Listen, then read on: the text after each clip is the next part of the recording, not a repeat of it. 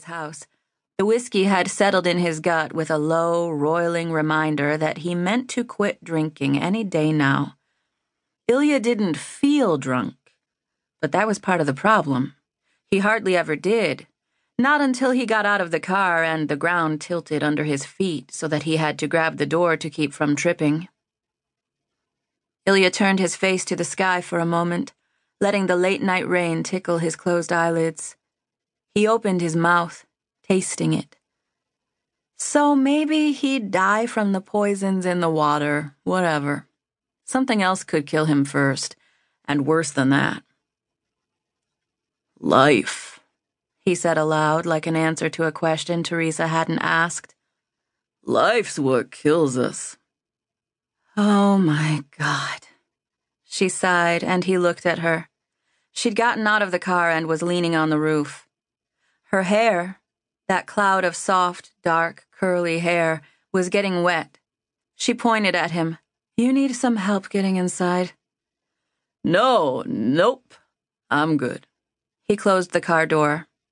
From across the street, a faint movement in the window of the Guttridge house tempted him to drop trow and send a full moon Dinah's way.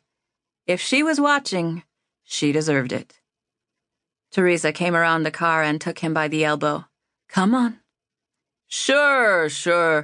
Let's go prove to my mother what a disappointment I am, okay?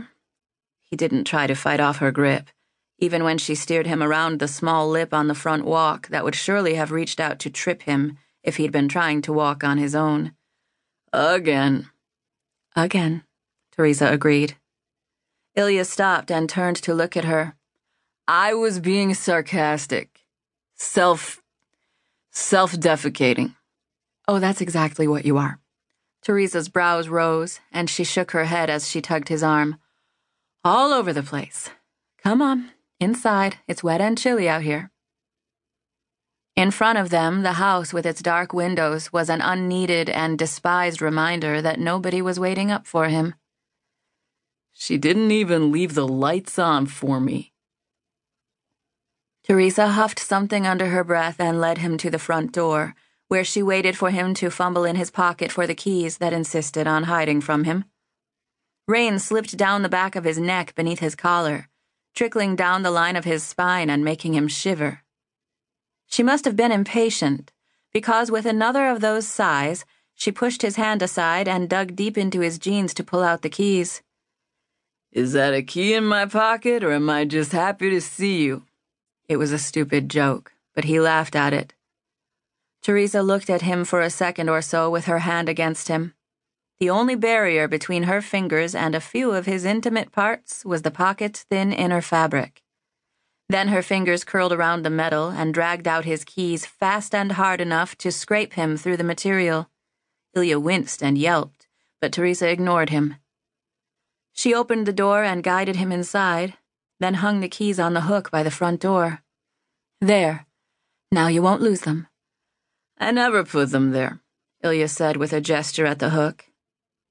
If you put them on the hook, she said calmly, you won't have to hunt for them in the morning. Then there was silence, unbroken except for the rhythmic plink-plink of water dripping off them both and onto the floor. A little unsteadily, Ilya reached for the newel post and found her shoulder instead. His fingers squeezed. He pushed the wet hair off her face with his other hand. I'm sorry I said you should screw off, he said. She snorted softly. Whatever. It's not the first time you were ever awful to me. Was I awful to you? He asked her, weaving a little, his fingers slipping down her shoulder to squeeze her upper arm like that would keep him on his feet. Back then, I mean. Was I a terrible stepbrother? For a moment, she didn't answer. We barely had time to be siblings, really. You weren't great, but you could have been worse. You grew up, he said. Teresa smiled, finally. And he hadn't realized until that moment how hard he'd been trying to get one of those out of her. You're drunk. Let's get you some water and then to bed. It's been a little while since a lady said that to me. Ilya wove a little bit, squinting to focus on her face.